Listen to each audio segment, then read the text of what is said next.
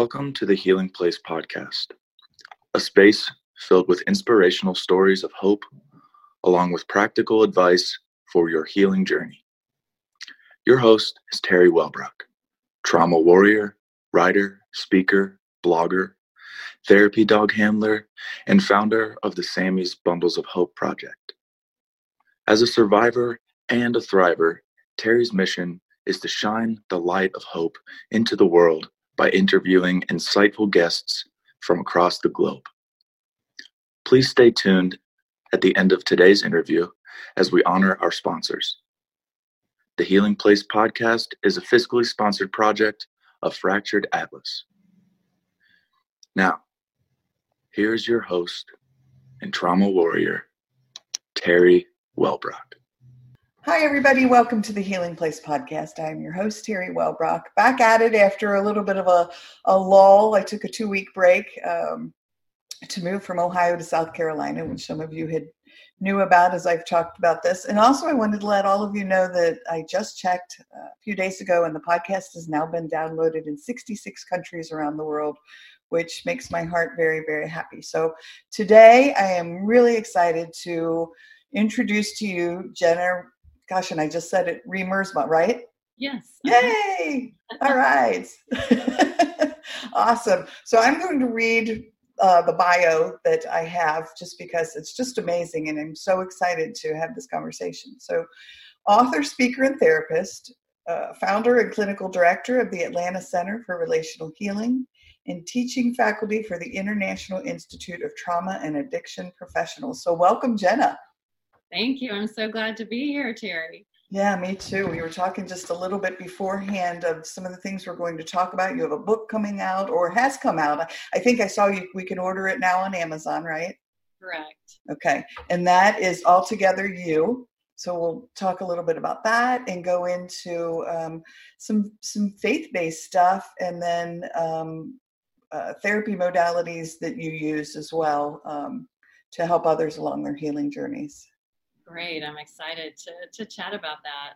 Yeah. So talk to us. Let's dive into the book first and talk a little bit about it. I'm writing a book myself, and I'm so excited when people get their books out into the world because I know what the journey is like. Yes, it was a long labor of love for me, but it is finally out. Altogether You, experiencing personal and spiritual transformation with internal family systems therapy, which is a mouthful. So I'll just call it IFS for short, because that's how we abbreviate it. Yeah, and it's been a wonderful journey. I, as a clinical director here in a private practice in Atlanta, am trained in a lot of different healing modalities. And when I encountered IFS, it rocked my world in a way that nothing else had before. And what I found is it is one of the most effective change healing interventions that we have in our toolbox as therapists. And it also integrates so beautifully with a spiritual journey. IFS is a secular model, but in my book, I've integrated it with spirituality to help us not only experience emotional freedom and healing from our struggles, but also spiritual freedom and healing. Yeah, beautiful. And I told you, I'm really excited to learn more about IFS because I personally utilized EMDR for 4 years, 98 sessions along my healing journey. And I know what an impact it had on me, but I just keep hearing IFS just keeps coming up a lot. Yes, for sure. And I am an EMDR therapist, and I use these two modalities together. And just the opportunity that we have to experience profound healing with the tools available to us, it's exciting to me because we are never stuck, and there's always opportunity for growth and forward movement in our lives, really no matter where we've been, no matter what has happened to us, no matter what we've done, there's always hope and always a next step of growth. It's exciting. It is exciting. And I tell people that often that for so long, I thought I was quote unquote broken. Yes. And stuck with panic attacks forever. And then I started to realize, well, one, when I was introduced to EMDR. So talk to us, explain IFS to us in the process, if you would. Absolutely. So there are a couple of foundational principles in understanding IFS. The way that it was developed, it's a relatively new mode of therapy. It's been developed in the last 30 or 40 years by Dr. Richard Schwartz. And if you saw the movie Inside Out, that movie was a collaboration between Pixar and IFS to help bring these principles to a young audience and help us understand that we are not just a singular monolithic entity as a human being. Because if that's what we believe about ourselves, then if we struggle with something like panic attacks or depression or addiction, then that becomes our identity. I am a person who has panic attacks. I am an addict. I am depressed. But what Dr. Richard Schwartz discovered in working with clients who had eating disorders is that we naturally speak differently about our own experience. And as he became curious about that, he began to discover that, in fact, we all, rather than being a single entity, we all are comprised of many different parts. And we intuitively get that because we speak that way. An example I use in the book, because hypothetically it might be true in my own life, I have a part of me that loves to eat Oreo cookies. And when a bag of Oreos is in my house, that part takes me over and would like to eat the entire bag in one sitting. And I have another part of me that's very fitness oriented, and it wants me to eat kale and go to the gym. And those two parts are at war inside of me. And what Dick discovered is that almost all of human suffering and struggles can be traced back to our different parts that are at war. And so what he discovered, on the one hand, is simple. On the other hand, it's very complex. He discovered that at our core, and if I may, I like to use props to illustrate. Sure, yeah. It makes more sense if we can kind of see it. So I choose this little red squishy heart that I have to represent what Dick calls our core self. In the book, I call this the God image within us, or the Imago Dei. All different faith traditions have a different word for basically who we really are, our core self. In Hindu, this is called Atman. In Buddhism, it's Buddha. We also hear it referred to as prana or chi or life force. Whatever we want to call it, we can call it Bob if we want to, but it just means that it is the core essence of who we are. And there is a divine essence to it, that this is there all of the time inside every human being, and it is fundamentally positive. It is fundamentally a healing power, and it is the reflection of the divine within us. Now, right there, I just said 3 or 4 things that are radically counterintuitive in both clinical and theological circles. So as we unpack that, we can talk more about that. But the bottom line is, who you are, who I am, who anyone is fundamentally good. Yes. Even if what some parts of us may be doing, like having panic attacks or being depressed or acting out in addiction, is bad. And so Dick Schwartz argues that when we have access to this, we naturally experience the 8C qualities. In spiritual terms, we would call this the fruit of the Spirit: love, joy, peace, patience, kindness, goodness, faithfulness, gentleness, self-control. The 8 C's are things like calmness, clear-mindedness, courage, connectedness, which I think in our political and global social environment is so critical. When we're in our core self, we understand that we are one with our brother and sister, whatever they look like, whatever their sexual orientation, their faith persuasion, we share a human experience, and there is no sense of me against you or us against them. This is a deeply connected, deeply loving, deeply grace-filled essence. But if you're like me, you don't just walk around all day with the fruit of the Spirit or the 8 C's bubbling out from within. And the reason is because we have 2 other types of parts that take us over. One type of part is called our exiles. So I have a little skeleton dinosaur guy here to represent our exiles. These are the parts of us that basically carry the pain in our lives. So, for example, I was bullied in middle school and high school quite a bit. And I had really bad buck teeth with headgear. And oh my gosh, me too. Yes. And I had this great, I grew up in the 1970s, so I had this great Farrah Fawcett flip going. Yeah, the feathered hair. Oh, yes. And acne, and I was socially awkward, and in a private preparatory school, it was a hot mess. And so I have exiles that are frozen in time at that kind of 13-year-old age that are filled with shame, self-loathing, feeling not good enough or broken. And these do not heal with time. That is a misconception. They also don't heal with talk therapy because they live in a deeper part of the brain. They live in our limbic brain. And our exiles jump up and take us over when they get triggered. So I'm a 50-year-old woman, but if I walk into an environment that reminds me of that high school experience where there was an in-group and then me, I can get flooded with shame, feel very young, very inferior, and start having self-loathing thoughts go through my head as a 50-year-old woman. It's because I have an exile that carries that shame. Okay? Yeah. And so that's one part of us that takes us over and explains why we lose access to our core self.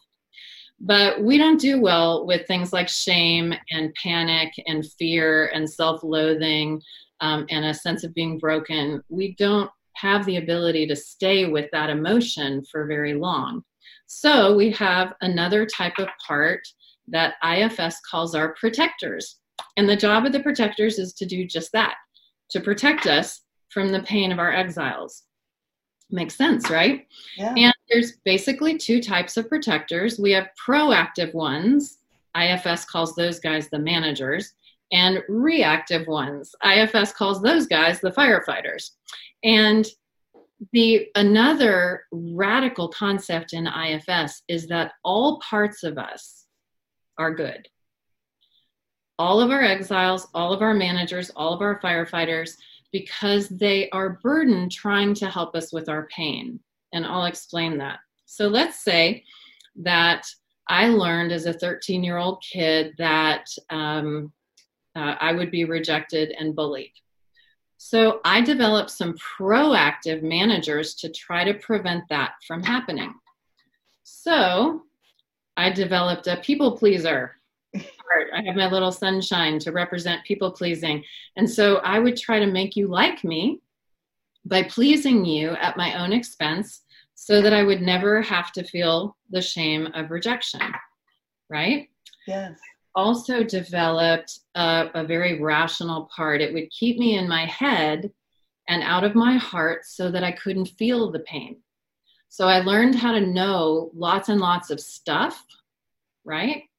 And if I got really smart and learned lots of stuff, maybe I wouldn't have to feel this sense of brokenness, right? I also developed later in life when I became a Christian, I developed a spiritualizing part. Now, this is very interesting. Remember, we talked about how our core is the essence of our deepest spirituality. This is our authentic spiritual self. Our spiritualizer uses the same language. It speaks God language, it quotes scripture, it VBSs, it goes on mission trips, it does all kinds of things. But remember, this is not our authentic spirituality. It's a burdened protector using God language, trying to prevent us from feeling the pain or the shame of rejection or being not good enough. So the whole point of the spiritualizer part is to avoid yucky feelings and do it right to please God. So this is super important. The spiritualizing part, just like all of our parts, is a good part. It's trying to help with pain, but it's stuck in a bad role. All right? Because spiritualizing actually takes me further away from the God image within me, not closer to it. So my spiritual part has no patience for yucky feelings because its whole job is to keep me away from them. So if I should say, oh my gosh, I feel ashamed or I feel scared, this part, because its job is to not let me feel those feelings, is going to use scripture to shame me for that. And it's going to say, you know. perfect love casts out all fear. And so if you were just closer to the perfect love of God, which must be over there somewhere on the other pile of your sin, so go get over there closer to God, then you wouldn't feel that fear. And you're doing it wrong. And you need to do your spiritualizing better. So now I feel more shame. Now the pain of my exile is worse. Right. But it's happened in the name of God. And here's a beautiful principle that we learn from IFS. All of our parts are well-intentioned. They're all trying to help. They all make it worse in the long run. So if I'm trying to avoid shame by people pleasing, that's going to work for a little while. You're going to like me, maybe. But over time, you're not going to spend any time reciprocating with me, and I'm going to start to feel exhausted and resentful and overwhelmed, and I'm going to get mad, and I'm going to feel all alone anyway because you don't really see me in relationship. You're just taking advantage of me, and now my shame and rejection and brokenness feels worse, not better. Right. So important principle, our parts are all good. They're well-intentioned. They're trying hard to help, but they've gotten stuck in a bad role. It's not who they truly are. If we can help do the trauma work and unburden them, this wonderful part of me can be freed up, or this wonderful part of me, or this wonderful part of me can be freed up to be what it was truly designed to be. It's a good part.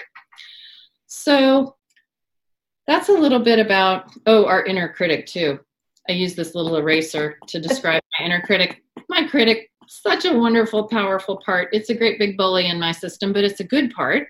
It shows up and yells at me, tells me how stupid or fat or, unworthy I am. And this wonderful part is trying to help me do it right so I don't mess up and get rejected out there in the world.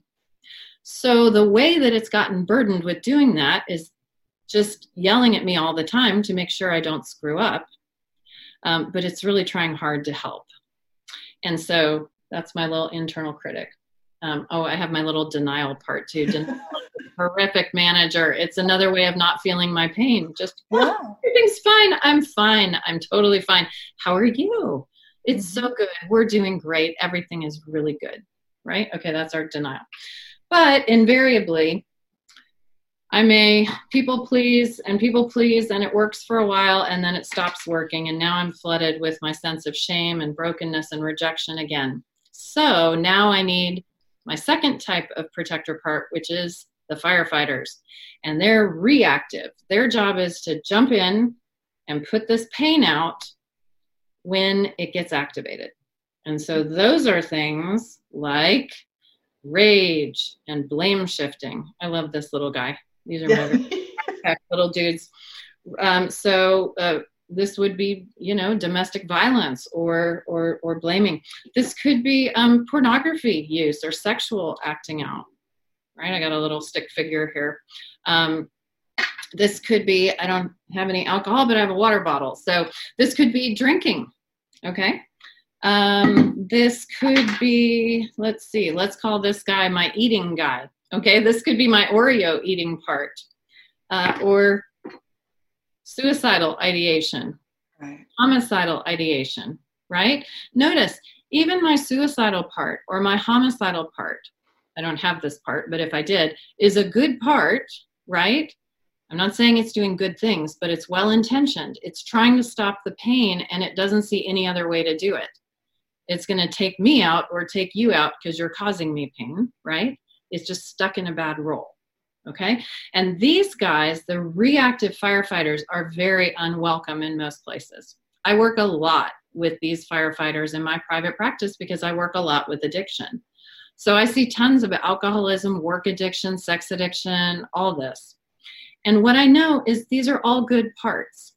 They're just stuck in bad roles, trying to make the pain of early trauma, usually, feel better. Right. And so the yet another radical concept in IFS is what I call the concept of move toward. Because what happens in our culture, in our faith communities, in our families, many times, is that if we feel shame or fear or guilt or any of the feelings of our exiles, we tend to move against them. We want to lock them in the basement, not feel them. Or if we're doing something, let's say I'm eating Oreos, and then we don't like that Oreo eater. My critic jumps up and yells at my Oreo eater. This is a pretty common battle. Yeah. We tend to move against and say, okay, that's it. I am only eating kale for the next year and a half, and I'm going to work out 3 hours a day.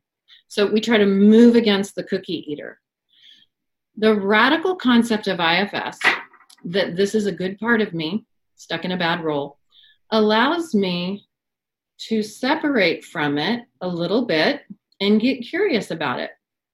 So I might say, hey, cookie eating part, literally getting curious. I wonder where you learned how to try to help me in this way. And I might remember that I might have a memory pop up from middle school when I was in so much emotional pain and there was just no way to cope. And I discovered that sugar made me feel better. And that's when this part of me became burdened with eating sugar. And it's been stuck in that role ever since, trying hard to help me feel better in an unhelpful way, right? And so now I have compassion for this part and curiosity. And this is the beginning of how we radically change the way we relate to ourselves and all of our own parts, as well as to the parts of others. And it's really beautiful. It is a radically different approach to the way that we walk through life normally. And it is enormously filled with grace and healing, self-compassion, and compassion for others, no matter what wonky things our parts are doing or the parts of other people are doing. Yeah, that's just fabulous. And I loved every bit of it, including, the visual representations, because it just helps relate. And I remember my therapist who, again, specialized in EMDR, but when she one of the things she suggested was to just take a step back and be curious and ask the questions and about why is this coming up, and to realize that my panic attacks or whatever was happening in my body, physically, emotionally, was trying to tell me something, trying to teach me a lesson. When I started taking those steps back and saying, what lesson do I need to learn here? Wow, yeah, that really shifted everything. Yeah. Absolutely. That's beautiful, because a panic attack or anxiety or fear is an exile that's flooding. Yeah. And anytime that happens, it's like if you're a mama, my kids are taller than me now and off on their own. Yeah. But if you remember, or if you're not a mama or a dad, if you've got little ones in your environment, when a little one falls down and skins their knee, what do? They burst into tears. Okay, so they get flooded with their pain, and they come running to the closest adult that feels safe, and they throw their arms up. And my daughter used to say, Mommy, pick you up. Because I would always say, sweetheart, do you want me to pick you up? And so she thought that was pick you up. Mommy, pick you up.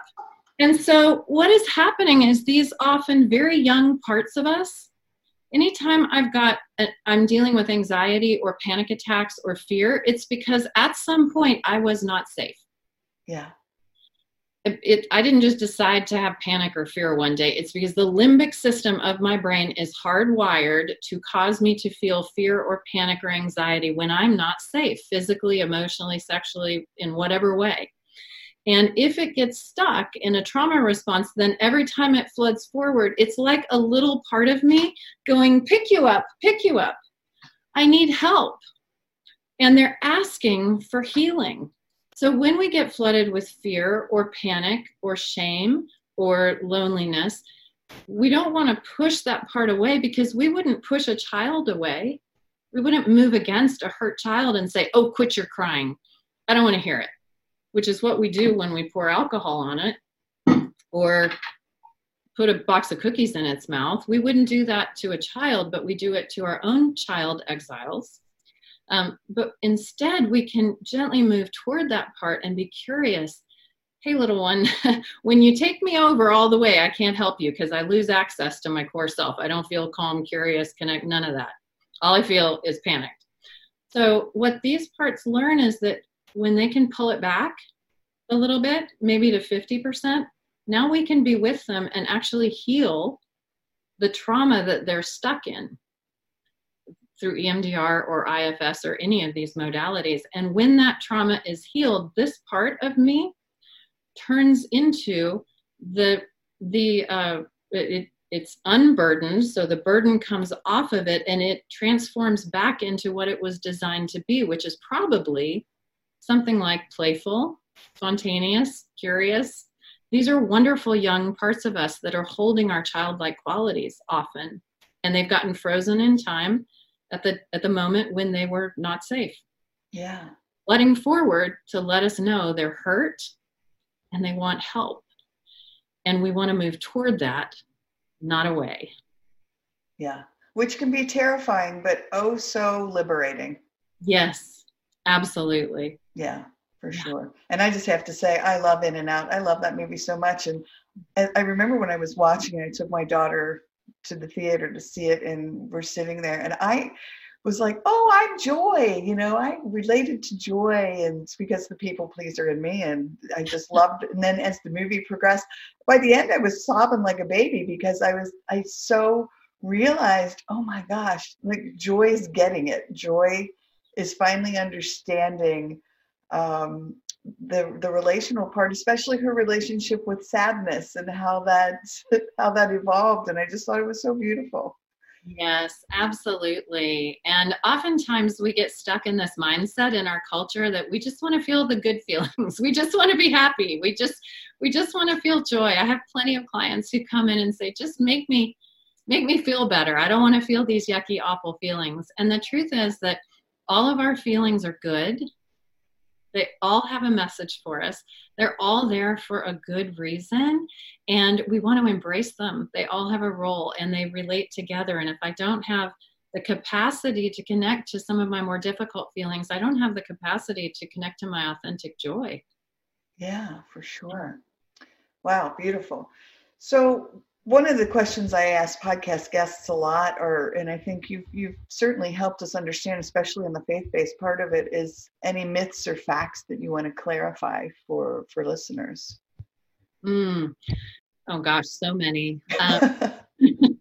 So many. So many. I think one that is really very much on my heart is this one. IFS, one of the many reasons I wrote this book is because of this contrast between a spiritualizing part that walks like a duck, quacks like a duck, looks like a duck, but is not a duck, and our core authentic spiritual self, because just like we talked about, this is a good part, but it accomplishes the reverse of what it is intending. So my spiritualizing part is trying to protect me from pain. It's trying to get me closer to God, or make me pleasing to God or pleasing to my faith community. And it's accomplishing the reverse. It's making me feel more shame. It's making me feel worse. It's categorizing myself or people in terms of good or bad, right or wrong, in or out. And it's keeping tabs on my behavior, on my thought life, on everything. And it's very rigid. It's very black and white because it's burdened. It's a move against energy. Even when it's using all that good spiritual language, it has a move against energy. And by contrast, this part of us, which is our authentic connection to the divine, it is the overflow of the essence of the divine. So it is by its very nature, the essence of love, of grace, of healing. This has no agenda to move against you, anyone else, or any of my own parts. It has the power to heal my parts, but out of a deep compassion, not out of a shame. And so when we read in the biblical text, if you look at traditional Christianity, and what you hear is, we're created in the image of God, and God is love. Okay, so there we go. Here's my image of God, and it's supposed to be about love. And if you look in the pages of the New Testament, Jesus himself says, hey, guys, let me just give you the Cliff Note version of this whole honkin' study Bible that you drag around with you. Like, I can give it to you in one word. Here it is. Greatest commandment. You ready? You ready? You listening? Wait for it. Love. And furthermore, he says, here's the deal. After I leave, everybody's going to know you're my peeps because of this one word. Love. But in contemporary America, if you ask the average American what one word they associate with Christian, they will say hate. How do you explain that? And how do you explain the difference for those of us who have this confusion of parts and are authentically attempting to journey on an authentic spiritual journey and hear the language of grace? There's nothing you can do to earn salvation. There's nothing you can do to make God love you more, but you better get up and have your quiet time and serve in the Sunday school and go on mission trips and say the right things. And you better not have any of those awful firefighters over there because good people don't have firefighters. Okay, that's a myth. Good people have lots of firefighters. We all have firefighters, right? And so what this spiritualizing part communicates is hatred. It communicates judgment. It communicates rigidity. And our authentic connection to the divine communicates love, grace, healing, connection, compassion, curiosity. And those couldn't be two different things, but we get very confused because they use the same words. And so IFS was the first time I had language to begin to understand the distinction between these two. And the minute we understand that, we can have deep compassion for our spiritualizing part because it's trying really hard to help us out. It's just stuck in a bad role because of trauma, because of a negative experience that it's trying to protect us from. And it's actually moving us farther away from our authentic spiritual self when it takes us over. And so we, just like with any other part, we can become compassionate towards it. Hey, where did you learn how to try to help me like this? Oh, well, this is the only thing I've ever seen modeled, so I thought this was how I was supposed to do it. Oh. And what are you afraid would happen if you didn't take me over and make me do it right? Oh, well, then I'd be afraid you'd be bad. Yeah. And people would see that you have all these firefighters.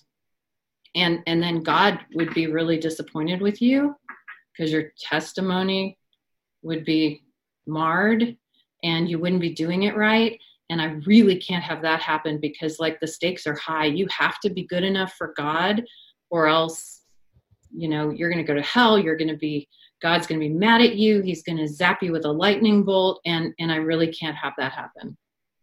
Right. So this wonderful, amazing part figured out early on, if I can make you do the right things, then I can try to protect you. And now all of a sudden we have compassion for this very damaging.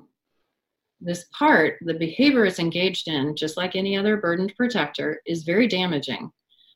And it splits churches, it splits families, it splits communities, and it does all manner of evil in the name of God.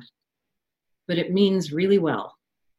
It has no idea that it's not an authentic spiritual self. And this makes all the difference because when we suffer with flooding exiles, who rush forward and take us over and flood us with fear, shame, panic, worthlessness, and say, pick you up. And then our rage jumps in and we drink at 9 o'clock in the morning and eat Oreos and act out with porn, which is what's happening in quarantine with COVID. We're all stuck. We all feel powerless. That's activating plenty of exiles. All of our firefighters are jumping in, and our spiritualizer and our critic are going overtime trying to beat off the firefighters. And we get stuck with our parts at war. And it's painful, and it makes our suffering worse rather than helping us access the true healing power that is within us. And IFS therapy helps us to heal our parts using the power of the divine or the core self within us. And I think that's really the message of true faith as well. It's a surrender to what is already there, the image of the divine in every human. And it is not a striving.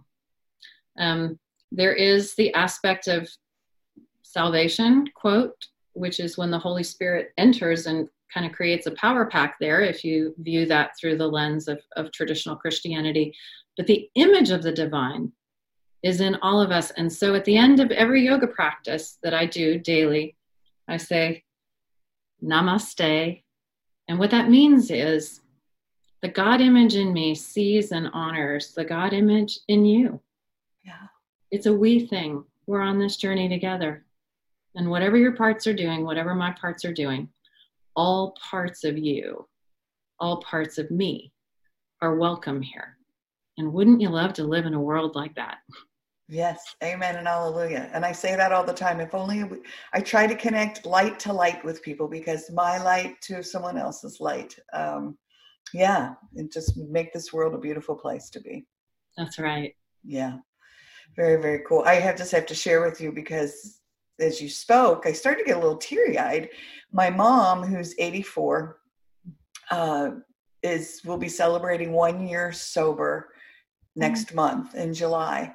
But her journey has just been a very tumultuous one. And our journey is mother-daughter as well with her alcoholism. But when she started on this a year ago, July 2019, I remember sitting with her, and she's the most Catholic person I know. I mean, always praying her books and talking to Jesus pictures on her walls and so forth. And so I would say to her, Mom, once I had gone through my healing journey, I know your trauma history has just been horrible, especially from your childhood. And, why don't we get you a therapist and you can talk to, I don't need that. God, there's no need. Just let the past go. Let it go. It's over. It's done. There's nothing I can do to change it. And so I would just slowly start to talk to her about the impact of trauma, about adverse childhood experiences and ACEs science, and how it really does impact us on a physiological level, mental, spiritual,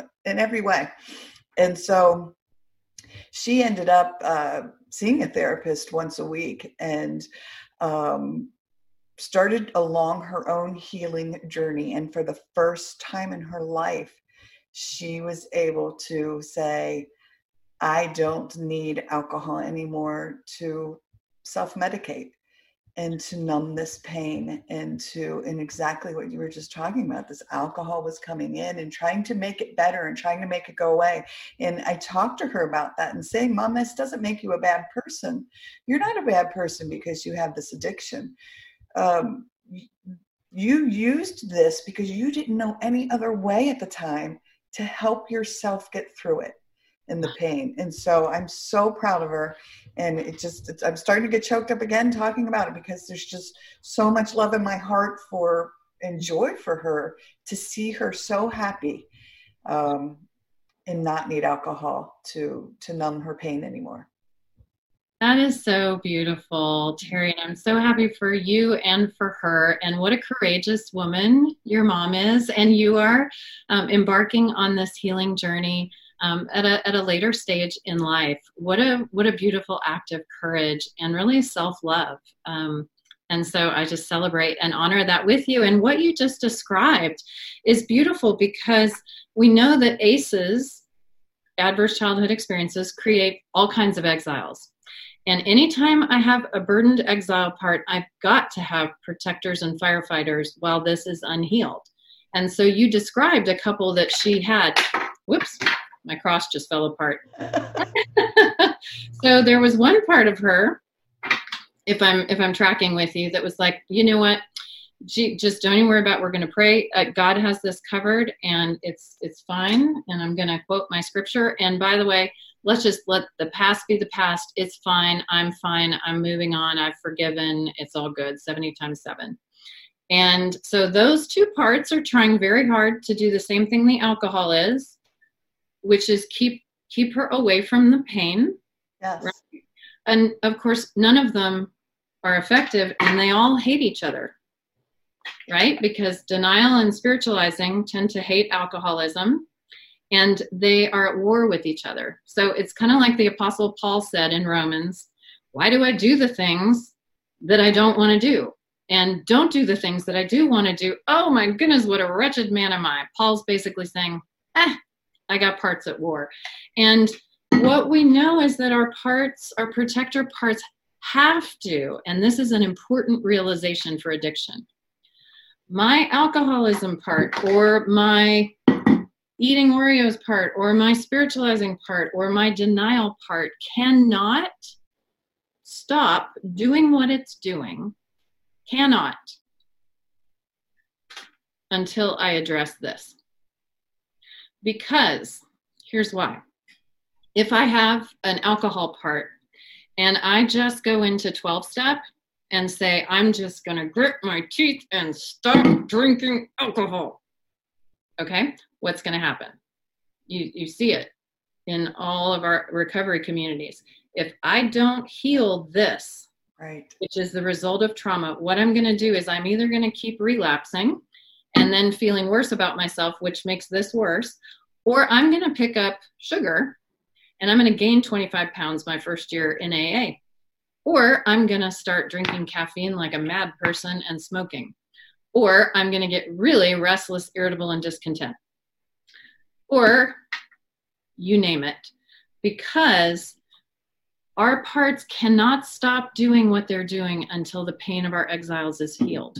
Because our parts aren't bad, they're trying to help with our pain. And when we understand that, then we can look at literally anything that anyone is doing, including ourselves, with such deep compassion and say, wow, the stronger the alcoholic part, or the people-pleasing part, or the denial part, or the spiritualizer, or the suicidal part, or the Oreo eating part, the stronger that protector is, the more pain the exile is in.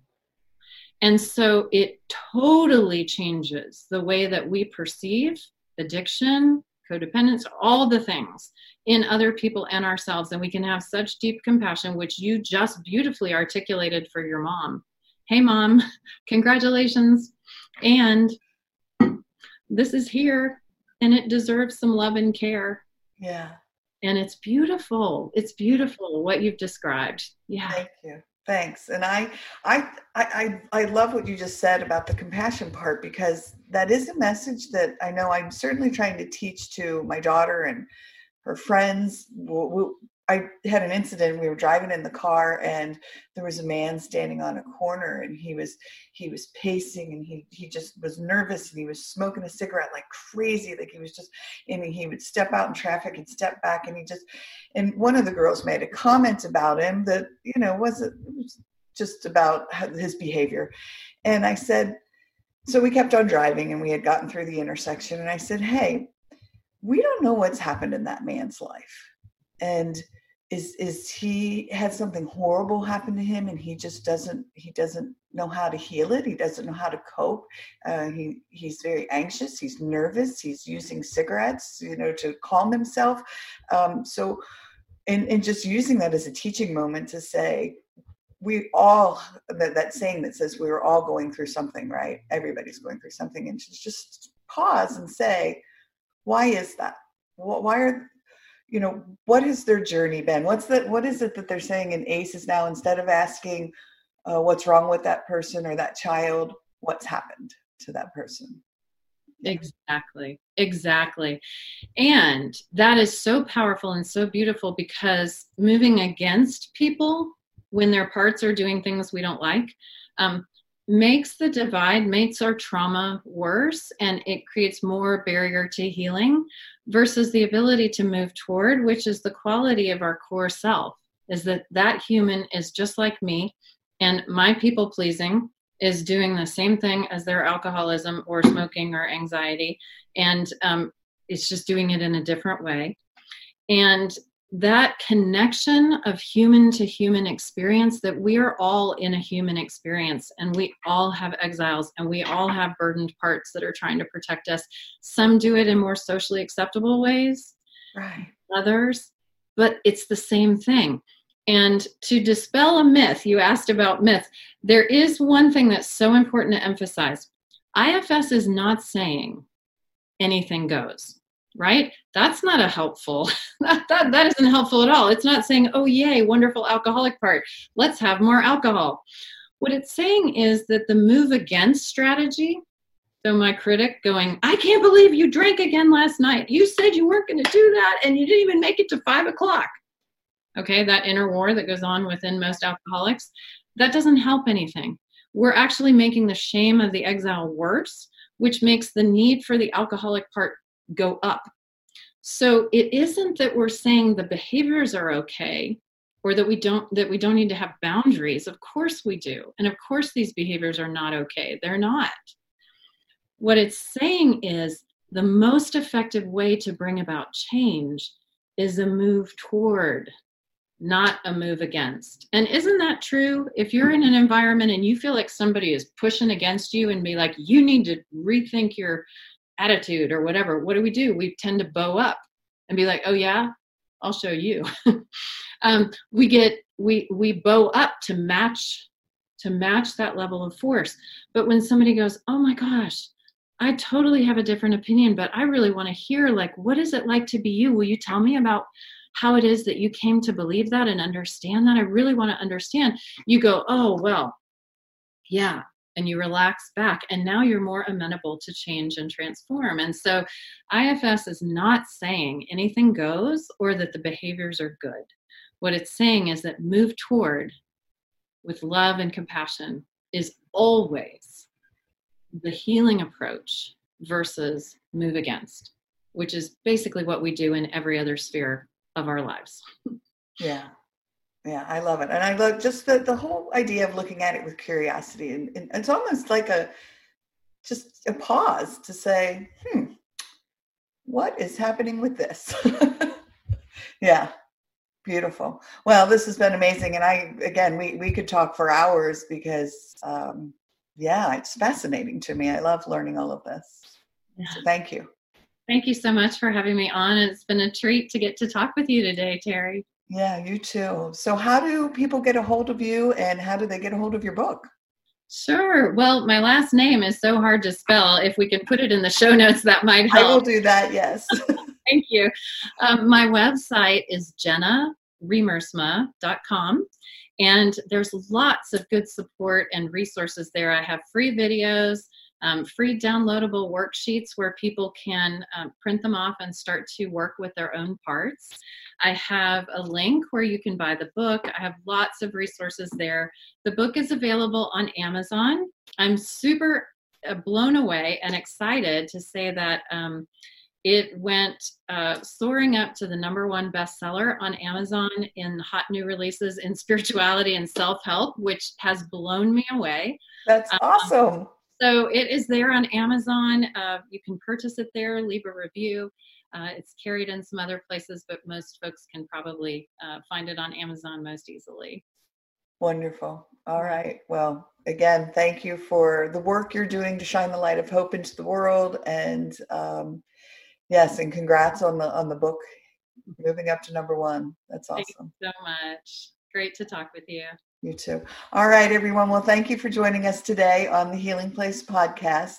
Remember to go to the Facebook page if you want to check out any of the pandemic self-care series that's on there. 36 interviews with past podcast guests talking about some self-care strategies, which has been amazing. I think there's been over 100,000 views, which is really, really cool. And I love that idea of so many guests reaching so many people. So, all right, until next time, remember, be gentle with yourself. Thanks. Bye-bye. Thank you so much for listening today to the Healing Place podcast with your host and trauma warrior, Terry Wellbrock. If you enjoyed this episode and want to learn more about Terry, her mission, and the Hope for Healing journey, visit Terry's website at www.terrywellbrock.com. Thank you for liking, commenting, sharing, and offering your reviews on our YouTube channel, audio outlets, and Facebook page. And as Terry reminds us, until next time, remember, be gentle with yourself.